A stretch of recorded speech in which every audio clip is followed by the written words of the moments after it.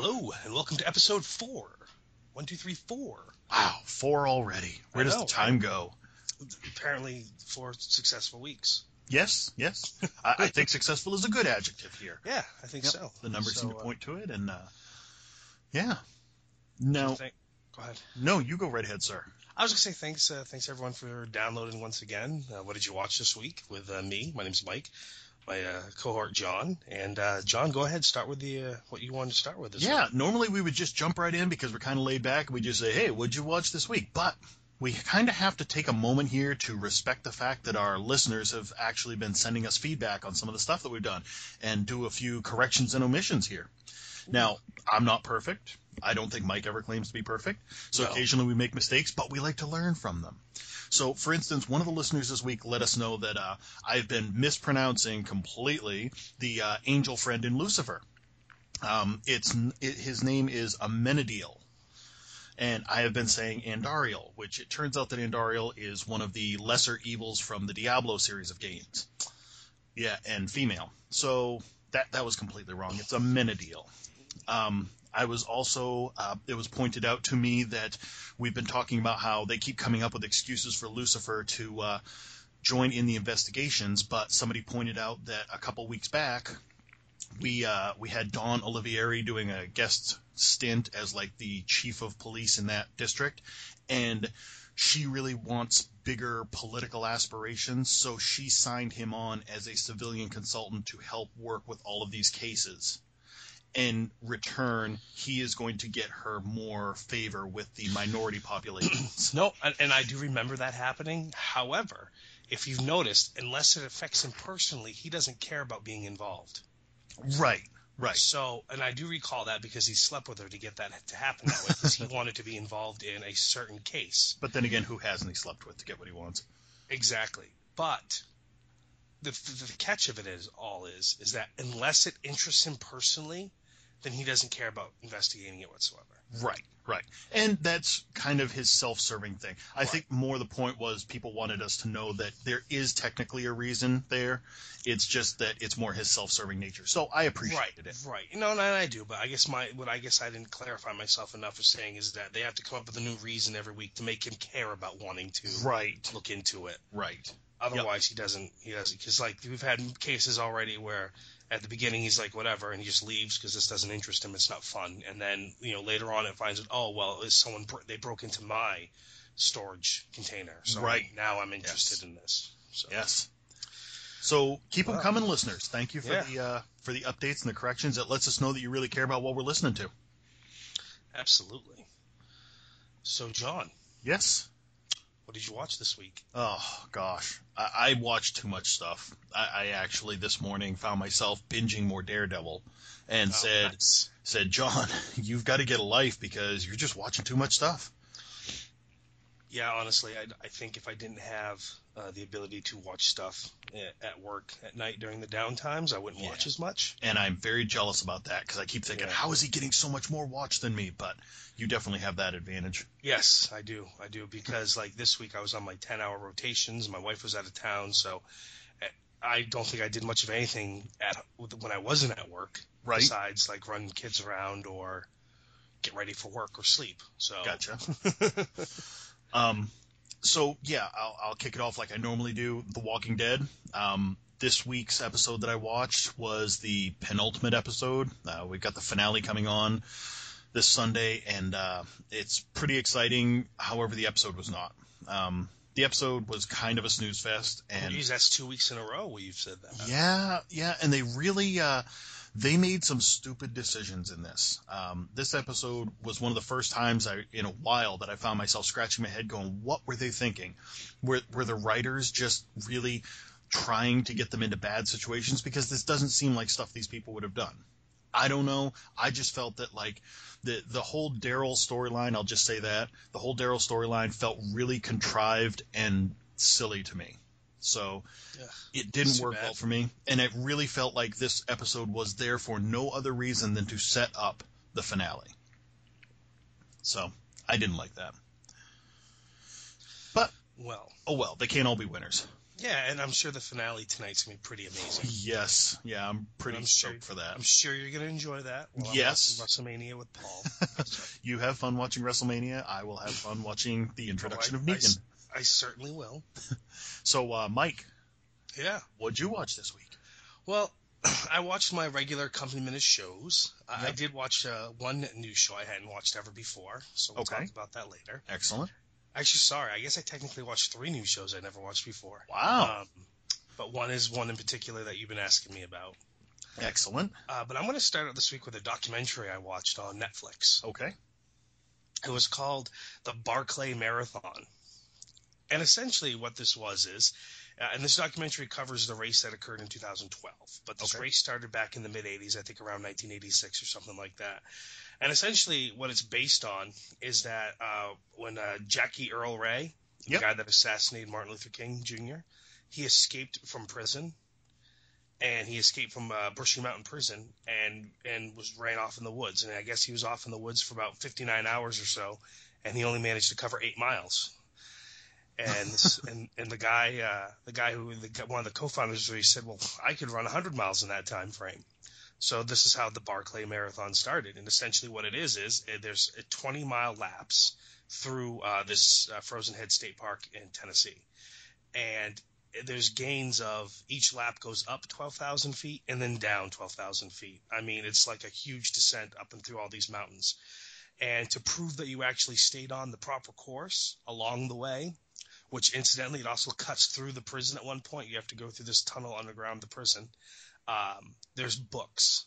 There's 11 book stations. And each lap you get a new number, and you have to take the corresponding page from that book that matches the number you're assigned and turn it in at the end of the lap to prove that you took the proper course. So does only one person run at a time?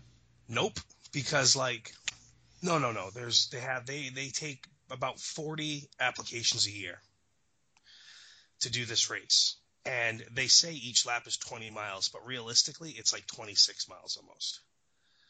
And some of it's on a path that's like the standard path through the park, but the majority of it's on unmarked trails. And no, they do not mark any trails. They give you a map and a compass, and that's it. You're not allowed to use anything electronic to aid you at all. And there's been over 800 runners, and since this thing started, and only 14 people have ever finished the entire 5 laps. Wow. Yeah. So, and 2 of those 2 people have done it twice. So there's actually been 16 16 total finishers, but only 14 different people. And he has the race is broken into 2 sections: the 60-mile fun run, and then the 100-mile full course. Which again, it's more than that. It ends up being like 130 miles or something like that by the time you're done if you do the whole 5 laps. And it is really kind of interesting, way more interesting to watch than you would think. Well, the reason that I had asked about the numbers of people was you said that they have to rip a page out of a book that corresponds. Is it like one book and each person gets a different page number, or is everybody looking for page 40? No. Every lap, you're given a different number. So, like, for instance, on the first lap, maybe the numbers are 1 through 80 or something like that. But then the second lap, if you even make it to the second lap, which a lot of people don't, then the book numbers you get are pretty, you know what I mean? So each lap you get a different number, and it never overlaps. So that way, someone's pulling out a page 1, but you have page 2 type of thing. So by the time you do the 5th lap, you're probably given page number 312. So these are big books. I gotcha. Yeah.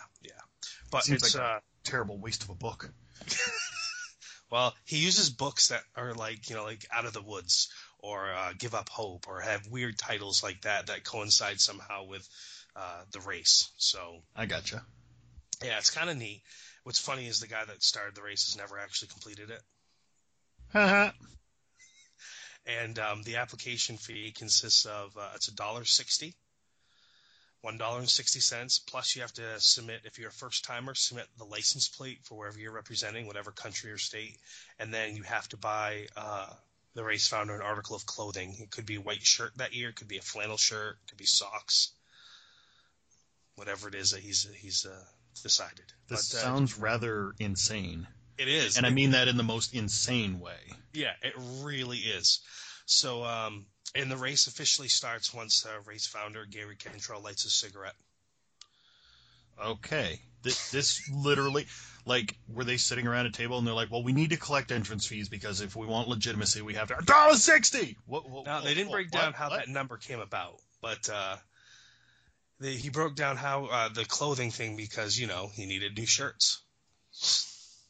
Wow. Or once he had enough white shirts, he needed some socks. I never thought of that. I usually just go to the store myself, but I guess Yeah. it's one way to do it. I'm gonna right. race, and I need pants right now. So, but it's kind of interesting, and it's a good documentary. It's and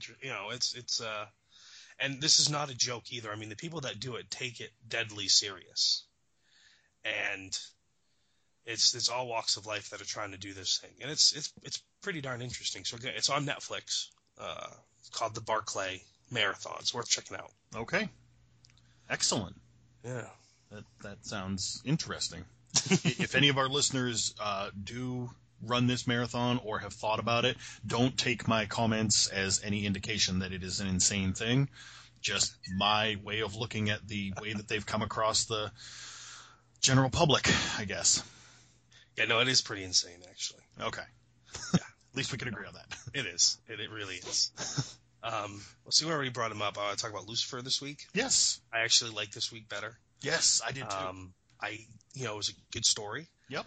I hated that he got burned by fire because he is the devil after all. Yeah, that part kind of bothered me as well. Yeah, but maybe it was because he was holding Chloe while it happened, and so maybe it's still like, she affects him in a way with which we don't understand fully. Right, which honestly they better start getting to because this can't be the ongoing mystery throughout the whole series. Yeah. Because I actually enjoyed the first few episodes where it showed like him getting shot and it didn't bother him. Yeah, that's what you want in your devil, Yeah, because he's the devil. Like I shouldn't feel like the character of the devil should be put in peril for any reason. He's the devil. Yep. Also, I just want to throw out there the reason why you don't let someone handcuff themselves, and there's also a reason why they handcuff people behind the back. Right. Just want to throw that one out there. Yeah, it makes sense. For people who have watched the episode. I loved seeing Rebecca De Mornay back on the screen as the crazy mother. Although, after seeing Arrow and seeing Felicity's mother, it almost feels like that seems to be the trope that they're going with recently. Strong woman who has the crazy mother who was never there for her. Yeah, I didn't even recognize her at first. I did well, I knew that I knew her from somewhere. And then once her mouth started moving, I said, oh, that's Rebecca De Mornay. Yeah, I didn't recognize her at first. It bothered me. I had to look it up. And then I was like, oh, okay, that makes sense. Yep. So I continue to love Trixie as one of the best characters on the show because she's just such an honest little kid. Yes. I love Maze pouring her a drink.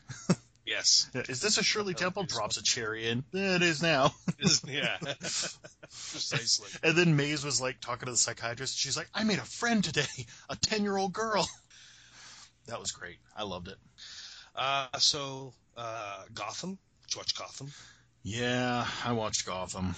Yeah? Yeah.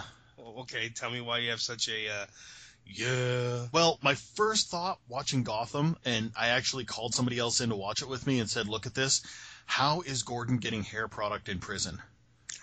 He's already hated enough, but his hair was immaculate every day. And they showed the passing of time day in, day out, trying to show that he's been doing this for a while. And his hair was always perfect. And that hair takes a lot of work. Look at that. I mean, he has a nice coif of hair. And every day it was like immaculate. Like he was ready for a magazine cover. It bothered me. That's not what I took away from that. It didn't even cross my mind. What I had was this, is the beginning showing Gordon's jail routine was stupid. Yep. I don't know why they even bothered doing that. It was dumb. If they're trying to make him a sympathetic character, it's a fail for me. Yeah. Because, he killed Gallivant. At the end of the day, he actually murdered someone. He kind of deserves to be in prison. Right. Maybe he's in prison for someone he didn't kill, but he still killed someone. Right. So he's not, it's like, oh, I don't feel bad. He's wrongly accused. Now it's almost like the OJ style. He's in prison finally for something that he did, but it wasn't the right thing. And he kind of wanted to go to prison anyway. He kind of knew he was guilty. Yeah. Maybe, I don't know. I'd say maybe he could feel less guilty about things, but they break him out of prison by the end, so he's like, oh, I guess we're okay then. Yeah. I would have liked it better if they had said, 3 months later, so we could have, I would have been happy with that. He's been here for 3 months. There was a passage of time. I can't remember what it was, but there was a passage of time. I think it was a couple of months. Was it? Yeah, I really think it was. Okay. Then I accept that, but you're right. I didn't like the whole routine. However, in and out. I did hate that, now the prison is corrupt, because every institution in Gotham City is corrupt, from the mayor's office to the police department to the Arkham Asylum, and now the prison is also corrupt. It's that aspect of it all, it gets really old. It does get old, but, if you're basing it on the comic books, that's kind of how it is. I mean, Gotham was a supremely corrupt system.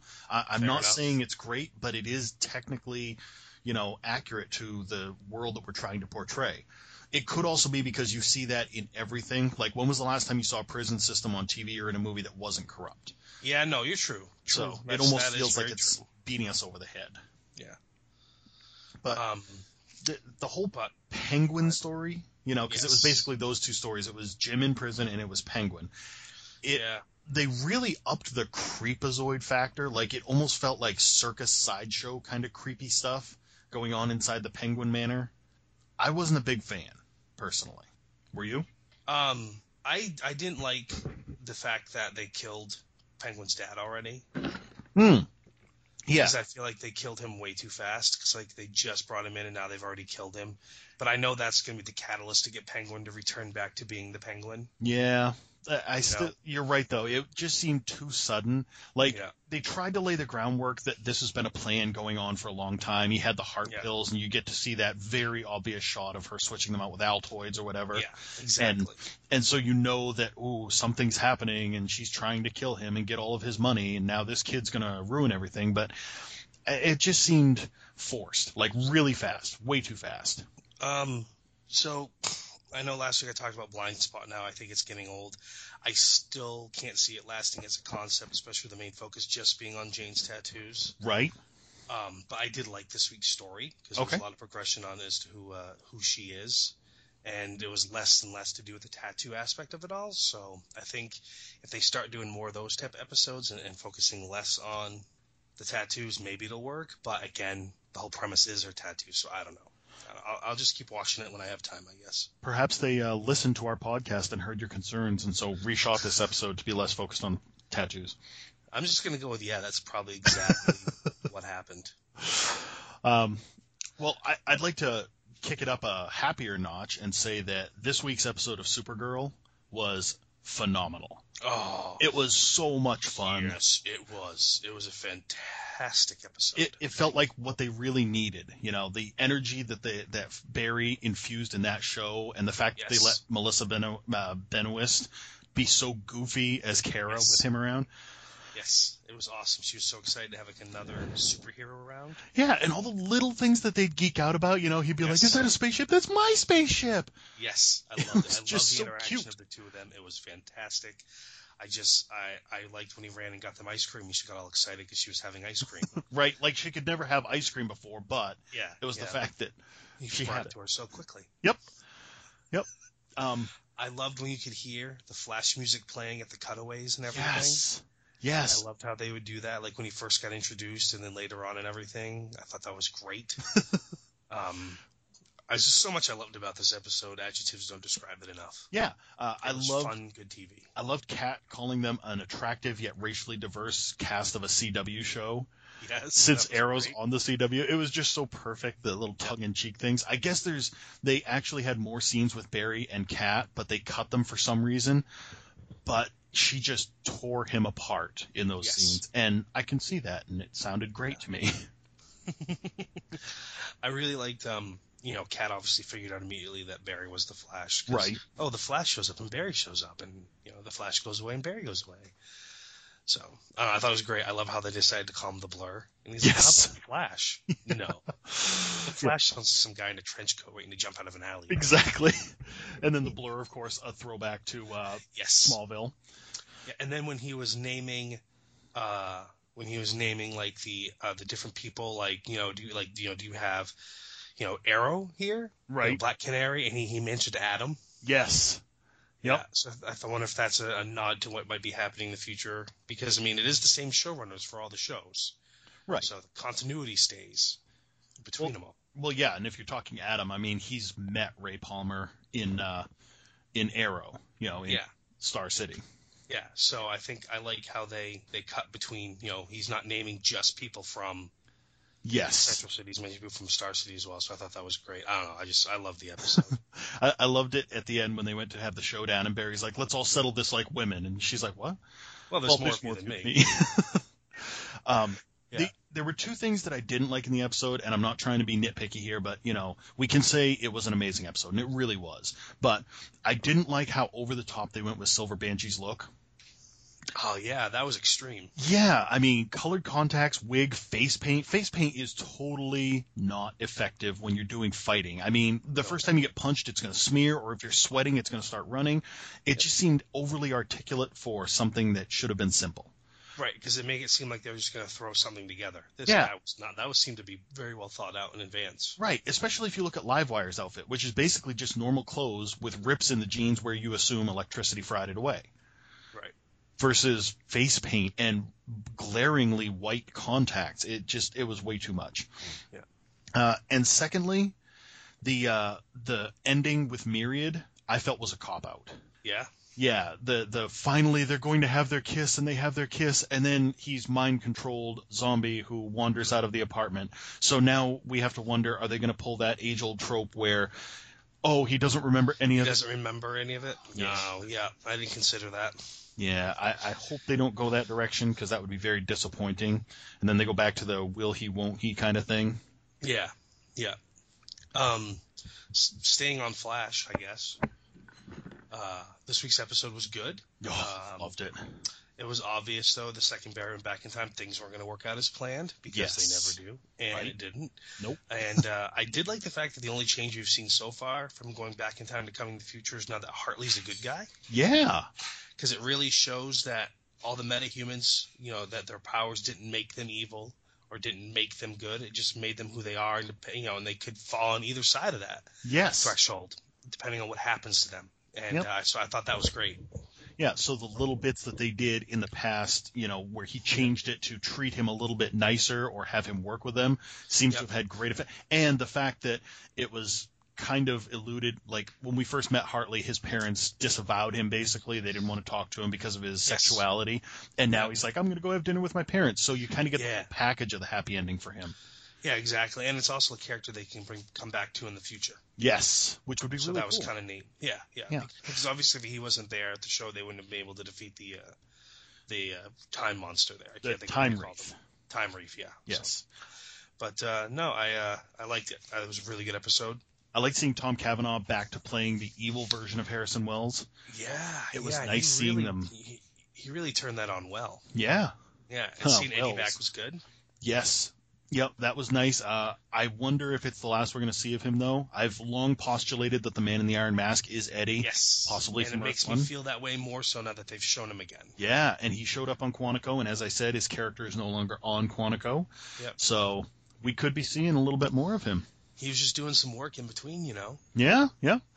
A question, though. Yeah. Have you ever dealt with anybody who has a wheelchair? Not really. Okay. I can't imagine that a wheelchair is too heavy. So while the handcuff that held Barry in place prevented him from phasing through the handcuff, it was handcuffed to the wheelchair.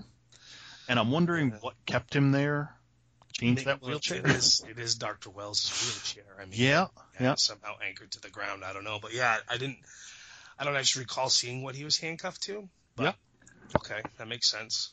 I'm sure, like you said, he took precautions. He obviously took precautions to, make that handcuff unvibratable for Barry. But that was just such a cool thing when he's like, my Barry Allen, I haven't taught him how to phase through objects yet. Yeah. And then he helped him, begrudgingly. Yep. I did like how he figured out, wait, my plan failed. If you're here, then my plan's failed. Yes. Yeah. Yes. It just continues to show that he is a genius. Yes, he is. Oh, he is a super genius. And I can't even get over it. Yeah. I really liked Tom Cavanaugh as that role. I still like him as Harrison Wells now, but this Harrison Wells seems to have less bite to him just because he doesn't have that sinister side to him. No, he doesn't. But I do like how they differentiate because, this Harrison Wells, this version he's playing now, he calls him Alan. Yeah. As opposed to the evil Harrison Wells, which called him Barry. Yes. And So it's just another way to differentiate the two. I think their hair is probably a little different, and then obviously their demeanor's different. Right. So it was interesting seeing playing in both those characters in the same episode. I think we also have to give a shout out to the fact that Cisco was torturing Pied Piper with Rick Astley. That was awesome. That was just so great.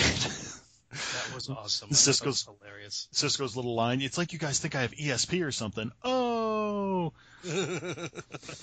not yet, buddy. Not yet. Nice. Yeah. Kind of sticking with Flash, but moving on to Okay. Arrow. Yes. Brie Larson. Oh, Brie Larson. The villain from Flash was on Arrow this week, causing them hate and discontent. That was fantastic. Which was fantastic to see them crossing over like that. Yep. I agree. Yeah. I disagree with her insane use of bee puns. Yeah, that was a little over the top. I really thought we were getting like a 1962 Batman thing. I expected, Frank Gorshin's Riddler to jump out and help her. That kind of would have been cool. Yeah, but I mean, it was so over the top that it was almost tragic. Yeah. We're going to be best friends. No, Yeah. you're not. Stop that. No, you're not. So is Curtis going to be the new Felicity? I hope so. Anybody who's read the comics, spoiler alert, knows that Curtis actually became a hero under the name of Mr. Terrific. Yep. The little balls he used as multiple tools. They could do lots of different things for him, but I'm hoping that that's the direction that we're heading in, and that, he can be the new Felicity, and she can just take now Smoke Industries into the future where it belongs. Because it kind of makes sense. It gives you that, I almost want to say Watchtower, but it's not Watchtower. Right. Wow, that was going back. That was going back. But it gives you that, the computer savvy person, Overwatch there. Yep. In headquarters, helping them out, doing what they need to do. And I do like the fact they referenced Cisco in this episode. Yes. I geek out over the little Easter egg drops from one show to another and how they interact and everything. Yeah, the little nods that remind you that it is a connected universe. Exactly, yeah. So it's, but yeah, I thought it was a good episode, again, except for all the B references. And I loved watching Curtis, geek out over finding out who everyone was and kind of trying to be cool with it. And I thought it was great. He had some really nice parkour moves that could help him out should he go into the field with them as well. Yes. He's definitely athletic. As he was running from that bee, he definitely showed that. Yep. And Captain Lance got a shot at being the comic relief in this episode. Yeah, I thought that was hilarious. He was doing great. He's like, so can anybody just walk in here? And then I can't remember what show he referenced now, and they all just looked at him as, what? Like, I'm not allowed to watch movies? Right, exactly. Yeah. So it was a fun episode. Yeah, I didn't understand why all of the bees, which were deadly enough as they were, formed together to create Bee-Man, I guess. Yeah, that was different. Because they obviously used an actor in a suit, so the only thing I can think of, it's the only way they could affect all the bees at once is if they're all joined together and that arrow goes to a part of them. Right. Because they're all interconnected. Yep. I could see that. It just seemed kind of odd. If it had been like a man-shaped thing that was clusters of bees flying around, yeah, I would have been okay with that more, I guess. It just seemed weird to form a solid person. Maybe effects-wise, they couldn't have done that. Mike, you have to say it right. It's maybe effects-wise they couldn't have done that. Well played. Yeah. I hate myself a little bit more for saying that. You really should. It's also, this is the second time, so in Flash and now in this one, they were making Harry Potter references. In Flash, they were calling the Time Wraith a Dementor, and in this one, they didn't want to say her name, and they were like, she's not Voldemort. So I thought that was kind of interesting. Yeah, that was kind of neat. But I still liked it. Right. And then along those lines, if we're still talking about this shared universe, Legends of Tomorrow. Okay, perfect. Yeah. What'd you think about Legends this week? All right, so I don't understand how Ray becoming a college professor somehow isn't going to affect the timeline, unless, of course, it's, maybe him not becoming a teacher would have somehow affected the timeline. Right. I liked how they... He's his destiny. Yeah. I liked how they brought Ra's al Ghul back. Yes. Yeah. I thought that was cool. Give us our first... Go ahead. It's just once again, referencing, the Arrow universe, a character that that's left the show is coming back. Yep. Because they've gone back in time, and so he's going to be the Ra's al Ghul that we know. So I just think that's great. Gave us our first look ever at Talia al Ghul. Yep. That was kind of cool because everybody kind of wondered about that when Nyssa was introduced on the show. They expected it to be Talia because she's the more well-known of the sisters. And exactly. It never turned out to be. But now we're shown, yes, she does exist in this universe as well. So I wonder if that means we're going to explore her even more at some point, or was that just going to be the only nod to say, yeah, we're acknowledging her existence? I don't think that they would have brought in an actual actress and given a name drop like that. Like if it had been in passing, no, I only have one daughter and her name is Talia. That would have been one thing. But to bring in an actress like that, I think that we're going to see some more in the future, one way or another. Maybe next season on Arrow or something. Yeah, that would make sense. To bring her back. Yeah, it wouldn't be the little girl anymore. Obviously, it would be an adult. But you know what I mean, right? I just thought this was a really, really good episode. I did too, honestly. This was one of my favorite episodes of Legends of Tomorrow so far. Yeah. We found out that, we find out who Kronos is. Yeah, which was the kind of twist that I would expect in a time travel show. I mean, that was pretty huge, right? Yeah, it was huge, but it was also well done. It made sense because they took the time to explain it without overly explaining it, and it made me feel awesome. I felt like it was a good fit for it. Like, so all this time our enemy has been, right there without us even realizing it. Yeah, exactly. So, and it explained how, I can't even talk this morning. Explained how he wasn't killed. Right. And what happened to him. So I wonder if they're going to go back and explore even more the aspect of him being trapped by the Time Lords. Right. And, exactly. Making him who he was. But yep. Yeah, full circle on there.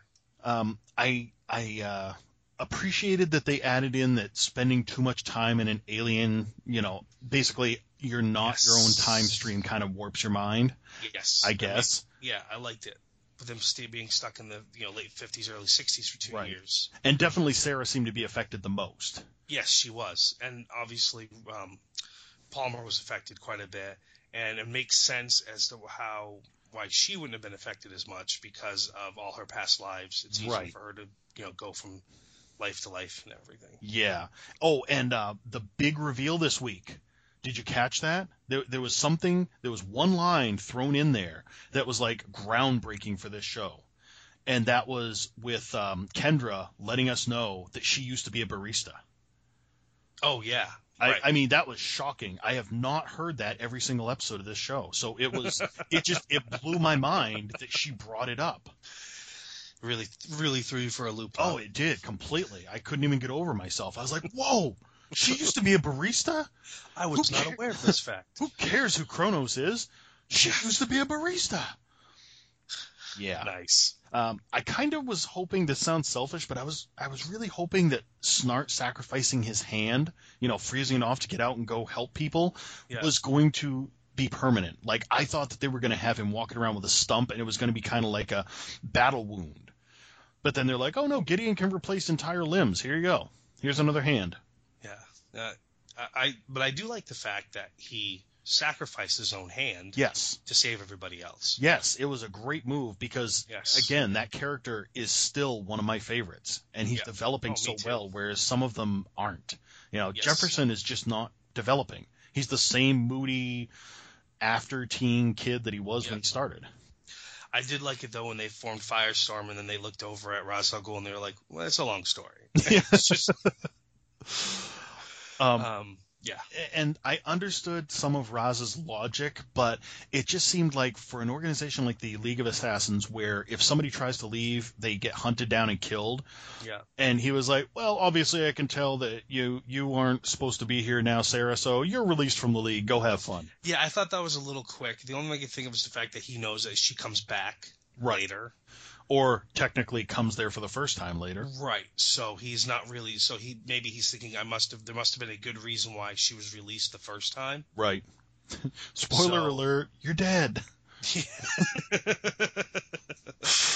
That could have the been reason why. Yeah.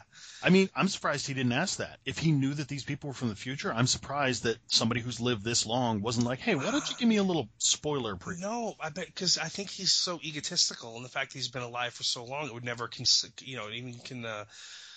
would never even consider the fact that he's dead. True. Because he's always used the Lazarus Pit to stay alive. Right. So I don't feel like he would even think that that's a possibility, so it wouldn't cross his mind. I guess I could see that. Yeah. I was questioning, though, I actually wrote it down, when Kendra and Ray are having the picnic in the park, and suddenly the Wave Runner appears overhead in a big flash and with fire shooting out of it and lands in the middle of the park. I'm like, this is a park on a beautiful day. Are you telling me nobody there saw a spaceship touchdown? Well, they did say that there was reports of UFO landing, blah, blah, blah. Yeah, and nobody came running around it. I would have been first on the scene if that was me. I don't know. I think they just cut away too fast. I don't think they just stayed there long enough, because literally it went from them sitting there to, they're on the ship and the ship is gone. Right. Off looking for Sarah. So, right. But I think they just decided to skip having to deal with all that storyline, and then they had, the quick reference to it so that way he could find them. I still want to poke holes in it. All right, go right ahead. You know what we never talked about on Arrow, though? We kind of really skipped over Damien Dark. And becoming the new boss in prison, which wasn't really a surprise. Nope. Because it actually surprised me when he got beat up the first time. Right. But I think he kind of had to do that because he was testing the waters. Can we just both agree that Neil McDonough is amazing in whatever he does? Yes, and no matter what role he's playing in, he plays it perfectly. Yeah, but in this case, amazing. I love the fact that Hive has officially turned their back on him, at the drop of a hat. They're like, yep, don't need you anymore. Yeah, I think you'll find that he doesn't take that very, very well. No, I think you are correct in that. Now, do you think it's weird that we're dealing with Hive on both Arrow universe and Agents of S.H.I.E.L.D. universe? Yes, I do. Two distinct bad guys, organizations, people, whatever, and they're going by Hive. I think that just goes back to when these comics first came out in the 60s and 70s, the naming convention that they came up with. They didn't have a lot of stuff like cell wasn't a big thing back then. You didn't have a lot of talk about cells, whether they be human cells or plant cells or whatever. But hive, a hive of bees instantly draws up images of lots of worker bees, one queen. It's really a good thing for a comic book kind of stuff. Yeah. No, that's true. It is. But I don't know, it's just funny because they're both called the Hive, and yet there's two very completely different, very distinctive things going on. That's right. And speaking of which, I kind of liked S.H.I.E.L.D. this week.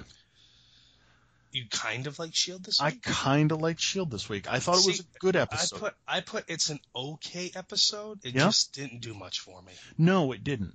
And I'll tell you, my first disappointment came right in the beginning when these guys had paintball guns that caused the building to implode. Yeah. I was really excited about that because I thought that was a throwback to the technology used in Ant-Man. And I thought we were going to be having crossover here with the PIM particles, because you remember in Ant-Man they had that building that they detonated the C4 and it caused the whole building to implode basically through the shrinking particles. Yes. So I thought that's what we were getting, and it really excited me. But then when it turned out that it was just some guy who created some stuff that could cause implosions, it kind of lost a little luster. Yeah. It especially when Fitz got hit with one on the neck. And then they had all the time in the world to disarm it. Right, exactly, because for whatever reason it didn't go off right away. I mean, I know they gave us some sort of justification to it, but they injected that stuff into it, and it slowed it down. Yeah, and then they were able to just take. I mean, she had some pinpoint precision accuracy when she was firing that liquid nitrogen on that, and right? And it's all misshapen and didn't burn his neck at all. Yeah. I've had liquid nitrogen applied to my skin before, okay? I had a skin tag removed, and I've had liquid nitrogen, and that stuff burns, and it leaves marks. So I call BS. So, that was one thing. So that's why, again, I just put it as it was an okay episode. It just didn't do a whole lot for me. Yeah, it gave us a bit more of Mac's background.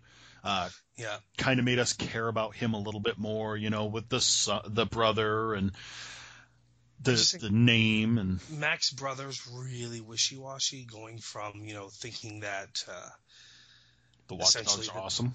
The Watchdogs are awesome, and by the end, oh wait, no, they're not. They're bad. My brother's awesome. I kind of hope we don't see him again. Yeah, I feel like we will, but I kind of hope we don't. I feel like we're gonna see this guy again. Yeah, that's too bad. So one of the new shows I watched this week, yes, was called The Path. Okay.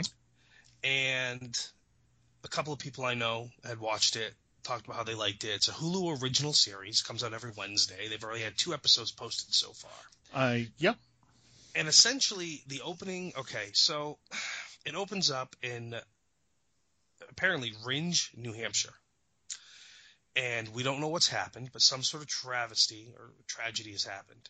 And we're not really sure what it is. They tell us later. It's a tornado apparently went through. Apparently a big enough tornado in New Hampshire to just rip the town apart, which it's New Hampshire, that doesn't happen. Right.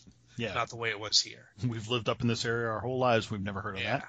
Exactly. And so essentially, like, all these people show up in vans with the same logo of the stylized eyeball on their shirt, and they just go right to town helping people. And apparently they gathered up all the people that didn't get killed or whatever and brought them back to Parksdale, New York, which we find out after the opening credits. And I don't know. I didn't even finish this first episode. I tried. I'm not sure if I'm even going to go back to it. Why is that? I don't know if it's the pace. I don't know if it's like, I watch superhero shows. I have the ability to suspend disbelief in things. Right. And like, okay, Parksdale, New York is like 250 miles from Ringe, New Hampshire, and these people showed up like immediately after it happened. So my first initial thought is like, all right, so did they know about it somehow? But we don't explore that at all. And apparently it is a cult that, because it seems like a cult based on this big opening prayer they had around the table. And it was about going into the light and leaving their bodies and... Hold on. Sorry, sneeze. And yeah, it's just... Were they serving Kool-Aid at this group prayer? They were having a big meal, and there was liquid in glasses. Excellent. And essentially it centers around this one guy's come back to the sect after being gone for a while. And I guess it seems like he's been cheating on his wife. But it's just confusing. And even the commercials for it are confusing, and I'm not 100% sure what it's about. And the reason why I started watching it is because someone had mentioned like it was similar to like The Following. Okay. And I really enjoyed The Following. I know not everyone did, but I enjoyed it. I did for the first couple seasons, yeah. Yeah, and then it got really convoluted. Yes. I agree. But this, I don't know. I don't know if I'm gonna put any effort into trying to watch some more of it. Well, I think part of that, if I'm going to be bold here, is the fact that you said right in the beginning that it's a Hulu original series, but they have a new episode every week. Yeah. Now, the success stories these days seem to be the original series that come out and you can binge watch them. Yeah. People have, by and large, spoken that they want to binge watch things. Daredevil, House of Cards, Orange is the New Black, The Unbreakable Kimmy Schmidt, all these different shows that come out as Netflix originals or Hulu originals, and you can watch every episode right at once or at your own pace. I mean, and yeah, I guess you're right there, because think about it. When we watch a show and one of us finds out that it's a 2-part episode, we immediately tell the other person, hey, just to let you know, Castle this week's a 2-part episode. Exactly. And which then I wait for the following week to watch it so I can watch both episodes together. Right, because it's better that way. It's better to be able to watch the continued story all at once. Yeah, I don't know. It's just something about it was only like, a standard like 45-minute episode, and it's still like it couldn't keep my attention enough to want to put the effort into watching it. Yeah, and you've got enough going on in your life that you don't need to waste your time on shows like that. I know, because I technically have added a new show. It's a Netflix show. Yep. It's called The Ranch. I've seen the previews for that, and it looked interesting. Yeah, it's a Netflix original series. It stars Sam Elliott as the father of the household, and he's just great in general. And then Deborah Winger, we find out, is his wife. and or estranged wife. I was Doesn't going to say, matter. I like how you say that because it makes it sound like it's a mystery to be solved, Well, but a lame mystery. yeah. And then Danny Masterson and Ashton Kutcher are the brothers on the show, and they play brothers in the mid-30s. And essentially, it's more like it's a comedy with some drama thrown in. There's a laugh track involved. Oh, seriously? There's a laugh track? Yeah, but it's done well. Okay. And basically, and they don't hold back the cursing whatsoever. They're dropping some F-bombs here and there Well, that's good. and calling each other dipshit. It's funny. So how many episodes in are you? Well, I think they posted the first, they call it part 1. So I think there's 20 episodes this season. Good God, that's a lot. They've posted 10, I believe. And I've watched 4. Kate and I watched episode 1 again the other night. She didn't really care for it too much. But I've watched 4, and I think it's funny. They're literally like 30 minutes long each. And essentially what it is, it's called The Ranch because Sam Elliott owns this big, like, 1,600-acre ranch. Mm-hmm. And Danny Masterson has stayed at home the whole time to help his dad on the ranch. And, of course, they're losing money because of a drought and on and on and on. I think it takes place in Colorado or New Mexico or something like that. Okay. And Ashton Kutcher is the son who comes home because he needs a place to stay before he goes and tries out for this semi-pro football team because apparently he was the big hero in town back in the high school days because he was the hero quarterback that led them to their first state championship. And so he still is holding on to that dream of playing football even though he lets himself get in his own way. And, of course, once he finds out that Dad's in trouble, he's going to stick around the ranch, and then, hilarity is supposed to ensue. Such a devoted son. Yeah, with the relationship of, because I'm looking at it as a father or son are so alike that they butt heads with each other type of thing because they're the same type of person. Right. And then you have Danny Masterson who's in there for throwing in the little, barbs here and there and the little instigations to make them fight with each other and yeah, it's pretty good. I'll be watching more. That's cool. I had added it to my queue, but I haven't watched it yet. Yeah, it's worth checking out. I like the fact that they're 30 minutes and yes, there's a long ongoing storyline from one episode to the next, but it's not done in such a way that you have to sit and binge watch it all. You can just watch one because you have a half hour of time to kill. Gotcha. So you can watch one and get a few laughs out of it, and then wait a while, throw another episode on sometime later, and you don't feel like you're missing anything. I see. Well, that's cool. Yeah. So that's 2 out of the 3 shows that you've watched this week. Did you add any new shows this week? I did. I added 2 new shows myself. What did you watch? One was Rush Hour because I had made that deal with you that I was gonna. I forgot all about that. Wow. I see. Well, I had promised you that I was going to put aside all my doubts and I was going to sit down and watch this episode I completely forgot about it. It wasn't terrible. Okay. I would say that. The 2 actors that they have are pretty cool people. Yeah. They put just enough of a twist on things. Like, you remember the original Rush Hour? The idea was that the daughter got kidnapped and they had to go and rescue her, and it was important to each one of them for their own reasons. This is different. Wendy Malick actually plays the chief of police in this place. She does a good job. I've always appreciated Wendy Malick and her great acting skills. But this time it's different. They have kind of weaker reasons to come over to the United States and so do they're stuff. So it's not like a continuation. They're not already joined up. It's like an origin story again. Correct. It's an origin story. Also, they changed it up a bit in this one. Lee's sister is actually around. We're introduced to her in the very first episode.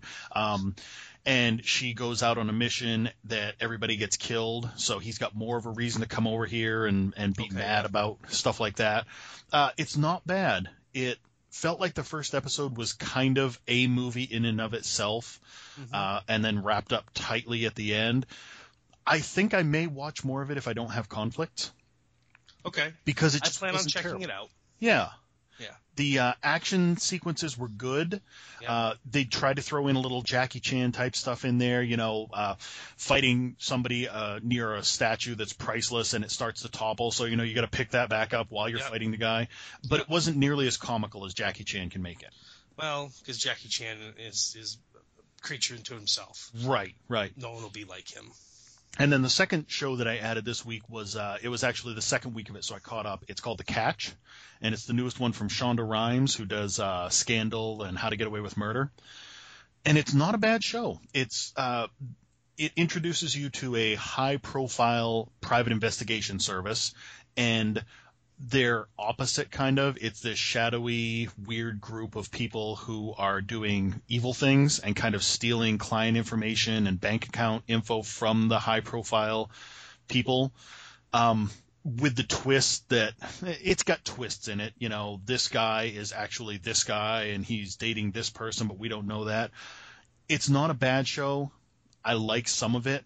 I could see the premise wearing thin pretty quickly because it's all just cat and mouse kind of stuff. And, you know, is she going to find out that he's still around, and why is he still around? And, ooh, you know, this could be a scary little thing. And not bad. I wouldn't go out of my way to recommend it to anybody, but I did enjoy it. So if you want something that has to deal with con men and private investigators and has some pretty plain-looking people in it, yeah, give it a try. It's The Catch. Yeah, you're not really selling me on it very well. No, I'm not trying to. So last night, I threw on Limitless, episode 1. Excellent. 1. And Kate actually had been downstairs, and I'm pretty sure she was getting ready to go to bed when I did, but she got sucked into it as well. And apparently this is going to be a new show that we watch together. Excellent. That turned out better than I thought. I really liked the first episode. I liked what they did. I liked how they brought Bradley Cooper's character from the movie into it. Mm-hmm. Yeah, it's fun because this first episode is a setup, definitely, of who this character is. Yep. And then, of course, the deal with the FBI and everything. So it'll be interesting to see, because obviously episode 2 is going to change going forward what happens. Right.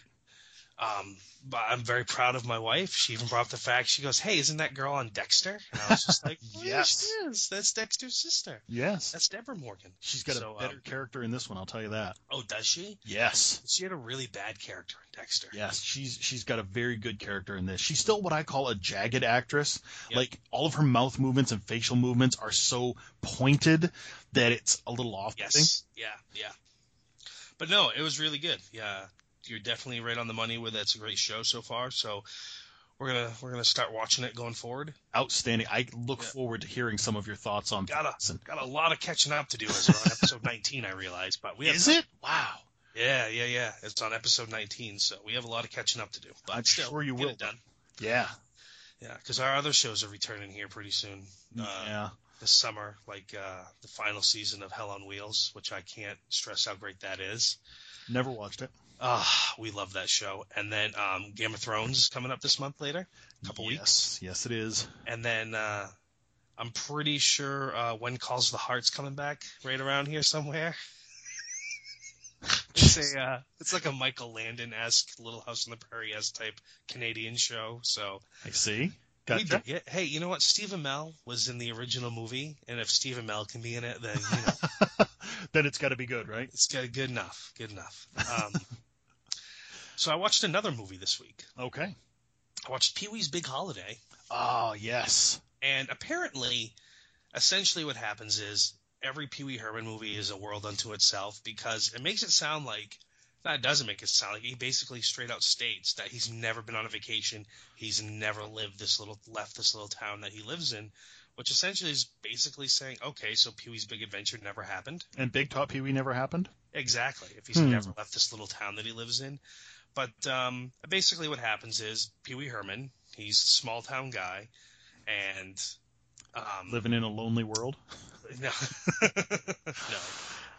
Very well loved in the town, actually. He's like the cook at a restaurant. Apparently he's the only cook that's any good there. Does he actually cook, or does he use a Rube Goldberg machine to cook? He actually cooks, but he does have his Pee Wee Herman inventions. Like the first 5 minutes is this really long, like very unrealistic, invention that he has, like, the game Mousetrap type of thing. Yep. But anyway, so he has a chance encounter with Joe Manganiello. Okay. Manganiello, who's playing himself in the movie. Who is literally the polar opposite of everything that Paul Rubens is. Exactly. So he's playing himself in the movie, and apparently they quickly become best friends. And so Joe tells Pee-wee he needs to get a life. He needs to get out of this small town and come to New York City for his birthday party. And so Pee-wee decides, all right, I'm going to do this. So it's basically Pee-wee's Big Adventure, but it's not him looking for his bike. It's him trying to get to Joe's birthday party, and then hijinks ensue along the way. I would imagine so. I mean, it Yeah, is Pee Wee Herman. yeah. And there is no tequila bar scene. Ah, But it's good. It's good.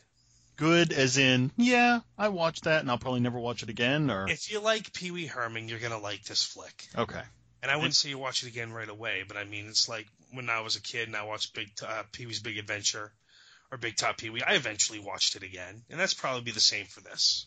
Gotcha. I mean, it's very nostalgic. Yep. It's very nostalgic, so. Yeah, but it works. Good. I watched a movie this week.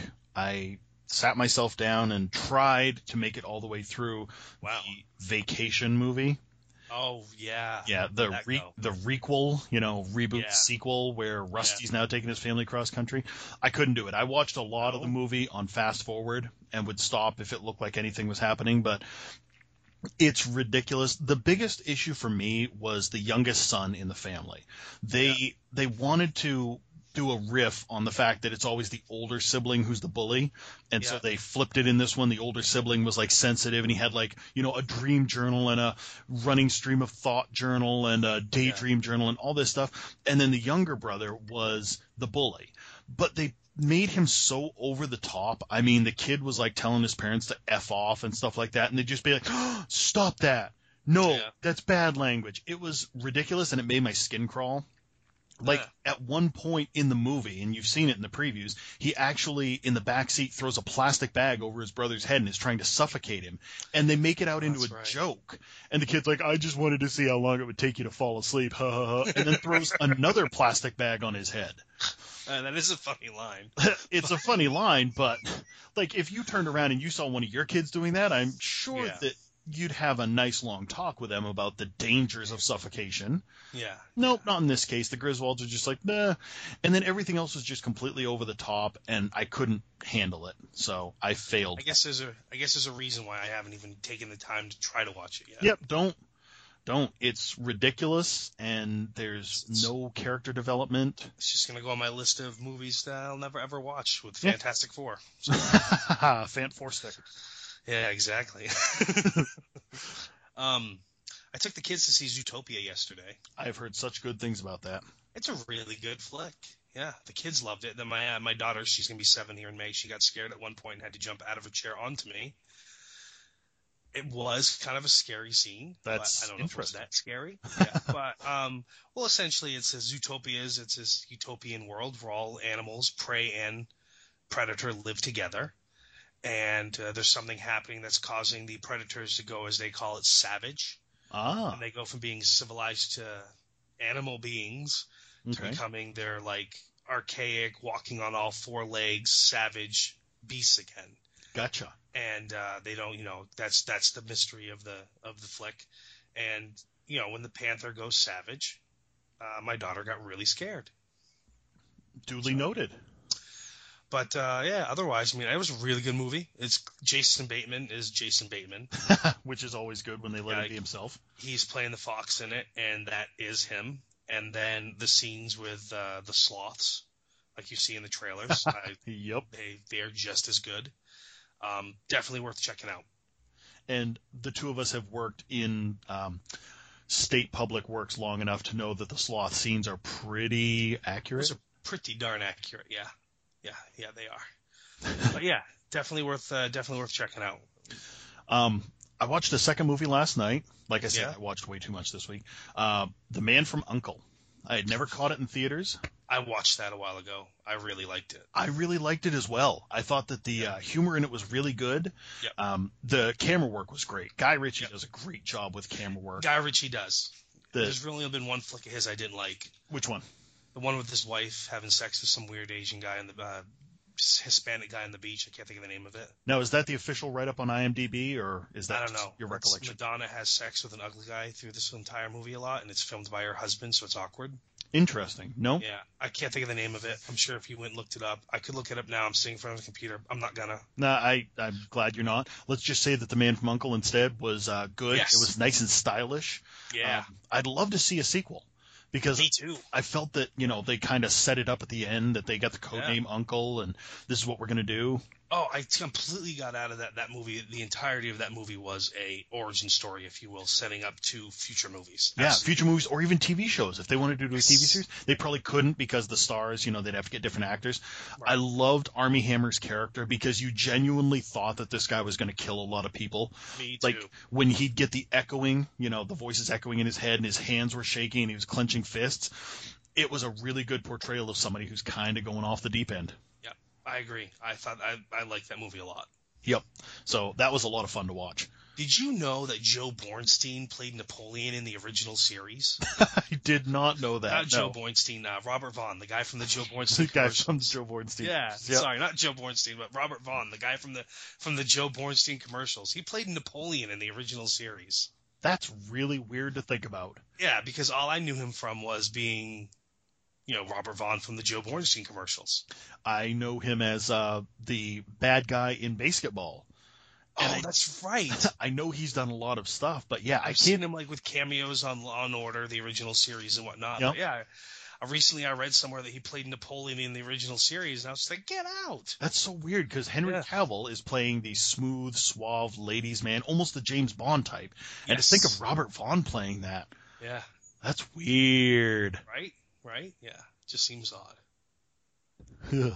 Anyway, moving on then. Did you watch anything else, movie-wise? No more movies. Oh, cool. Let's talk about some trailers. We haven't talked about trailers ever, and I got a bunch of trailers I want to talk about. Okay, hit me. Mm-hmm. Well, Teenage Mutant Ninja Turtles. I'm not sure how I feel. I like the first one for the fact that the Turtles were kind of like their cartoon characters, but I really hate Megan Fox. I hate Megan Fox as well. Yeah, but Stephen Amell's Casey Jones, that's pretty awesome. Yes, he would be the one reason that I would watch this movie. I hate Michael Bay, I hate Megan Fox, but I love Stephen Amell. Yeah, The Nice Guys. Have you seen the trailer for the movie called The Nice Guys with Ryan Gosling and Russell Crowe? I have. I've seen it multiple times when I went to see Deadpool. Okay, yeah. I like 1977 the movie takes place in, and like they're private eyes teaming up to find a missing person. There's lots of fighting. Yep. There's hijinks, and it really just genuinely looks good. Like it's kind of nice to see Russell Crowe, I guess, in a major role again. That's not really bad. And I liked the humor aspect that they're adding to it. Like when he grabs Ryan Gosling, he's got him down on the ground. He's like, "Now, when you talk to your doctor, you're going to tell him you have a spiral fracture," and then just twist his arm. Yes. Yeah. They're at the bar, and Ryan Gosling's like, tell me what I want to know, and he'll stop doing it. Doing what? And he just grabs him and slams his face down. Yeah, that was great. So I'll definitely watch that at some point. Yes. I saw a trailer for The Legend of Tarzan. Yep, I've seen that as well. I wasn't too sure about it. Yep. Because it takes place where Tarzan's already left the jungle, but now he has to come back, apparently. But Christopher Waltz is the bad guy, so that kind of sells me that I will watch it someday. A lot of the novels that Edgar Rice Burroughs did will cover that. He's in civilized space, and he wants to get back to the jungle because he doesn't like the world of man type of thing. Right. But Christopher Waltz, whatever he's doing in the jungle, gives him a reason to come back. Right.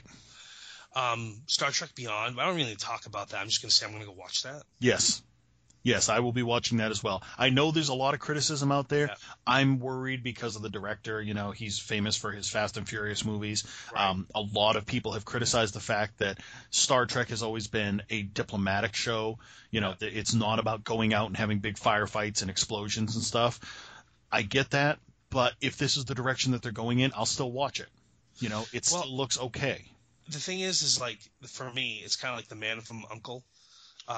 The Star Trek, those actors playing those characters mesh so well together that I'd love to see them on a TV series. Right. But I know we won't. But yeah, I'm definitely going to go watch that. And then there was it's not a trailer. They haven't released one yet. It's just a movie I heard about. It's called Don't Breathe. Okay. It stars Jane Levy, and it's done by the guys that did the Evil Dead flick. So interesting. Together before. And basically, it's a group of teens that break into a blind man's home thinking they'll get away with the perfect crime, and they're wrong. Dun, dun, dun!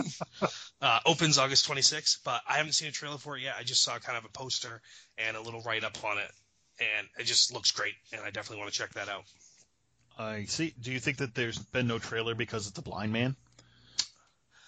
That could affect that, but then there'd be some sort of audio clips released, probably. Right? Maybe. Yeah. Yep. Well, you had something you were going to talk about, so go. Yeah. I saw a full-length trailer now for Grace Helbig and Hannah Hart are doing a reboot of Electro Woman and Dyna Girl. That looks great. It does look great. And the thing is, I wanted to do some research on it because obviously I like both of these ladies. They're both great comedians. They're awesome people. And they seem to be very passionate about this. So I did some research, and it turns out that the original Electro Woman and Dyna Girl was a Sid and Marty Krofft production. Yep. 1976. Yes. So before we were really watching TV like that. Yeah. Well, yeah, it was before I was born. So. Yeah, and it got canceled after like one season. But the episodes were only, I think, like 8 or 12 minutes. Yeah, they weren't very long because it was part of like some sort of longer overall TV show. Right. And Sid and Marty Krofft, of course, had some great stuff.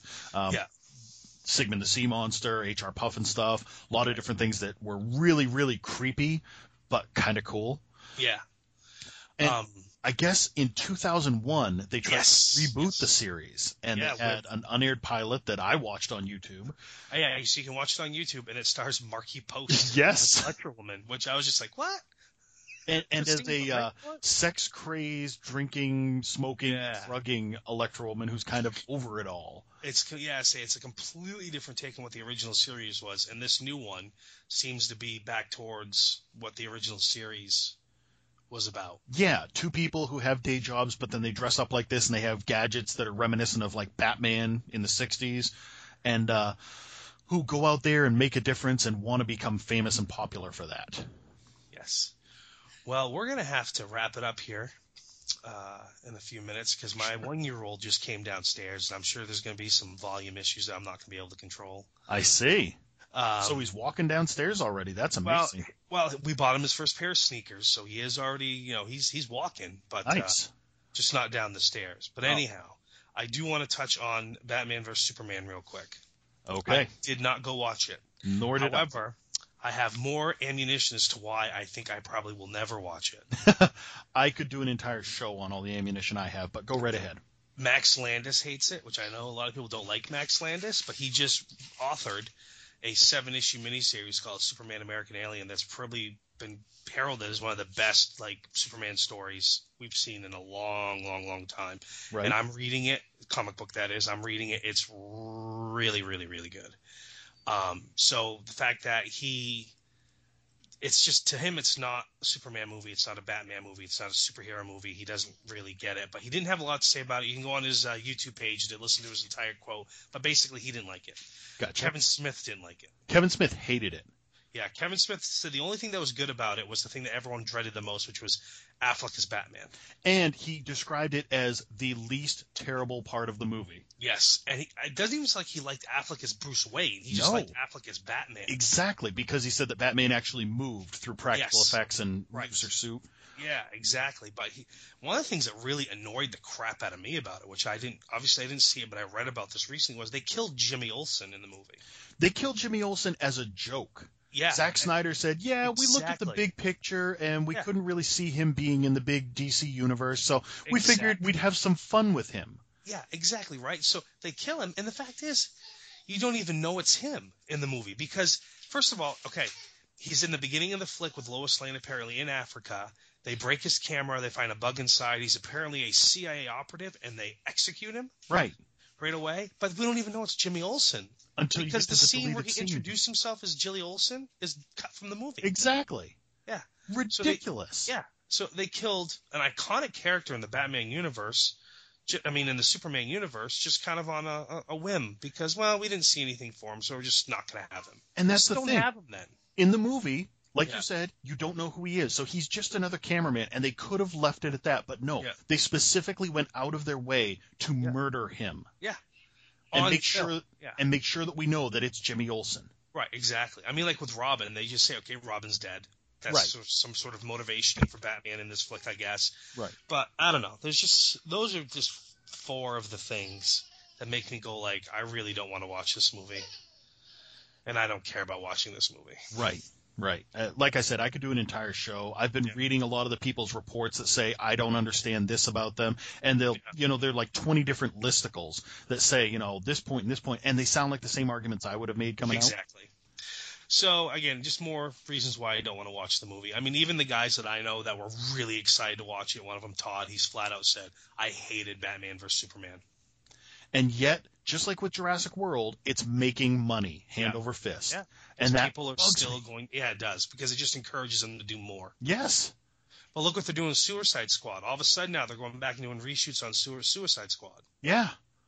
Yeah. And they have their alleged reasonings for doing it, but still, and they're trying to make it more funny, which I thought the DC world is supposed to be dark and brooding and not funny. The one thing that I've heard over and over again about Batman vs. Superman is that there's literally no humor, no light, no hope. Yeah. It's just all dark and downer. So why are they taking Suicide Squad and making it funny? Superman's a downer. Batman's a downer. A lot of people really liked Wonder Woman, like Gal Gadot is Wonder Woman in the movie, but she's apparently a very minor character in the movie, less than so what the trailer shows us. I'm more excited to see her in her own movie than to see Batman vs. Superman. Yeah. I mean, I guess I will watch the movie at some point, maybe, but I'm definitely not going to spend money on it in the theater. Exactly. If it comes out free on Netflix or HBO, sure, I'll watch part of it and probably throw up, and then watch the rest of it and throw up some more. We should really just watch it together. Oh, we should do that. Let's plan on that. When the opportunity arises for us to watch it, we should definitely watch it together. And then we could do a special episode of What Did You Watch This Week that just covers how terrible the movie is. Yep. I think that's a plan. Excellent. So look for that in the future at some point. That's right. Unknown date and time. So, cool. Well, hey, I think that covers everything I want to get going on. Excellent. Yeah, I think that pretty much covers me too. Sweet. Sounds good. Sorry we ran out of time. Ash vs. Evil Dead. We'll have you on next week. Right there with Matt Damon. Yeah, right there with Matt Damon. So, cool. Hey, well, thanks for listening. Mike Labby. You can find me on Twitter at SuperstarML. And I'm John, and you can find me on Twitter at The Quantum Geek. That's G33K. And the show has their own Twitter. It's at What Did You Watch? So thanks for listening to episode 4. Thanks, everybody. We'll talk to you next week.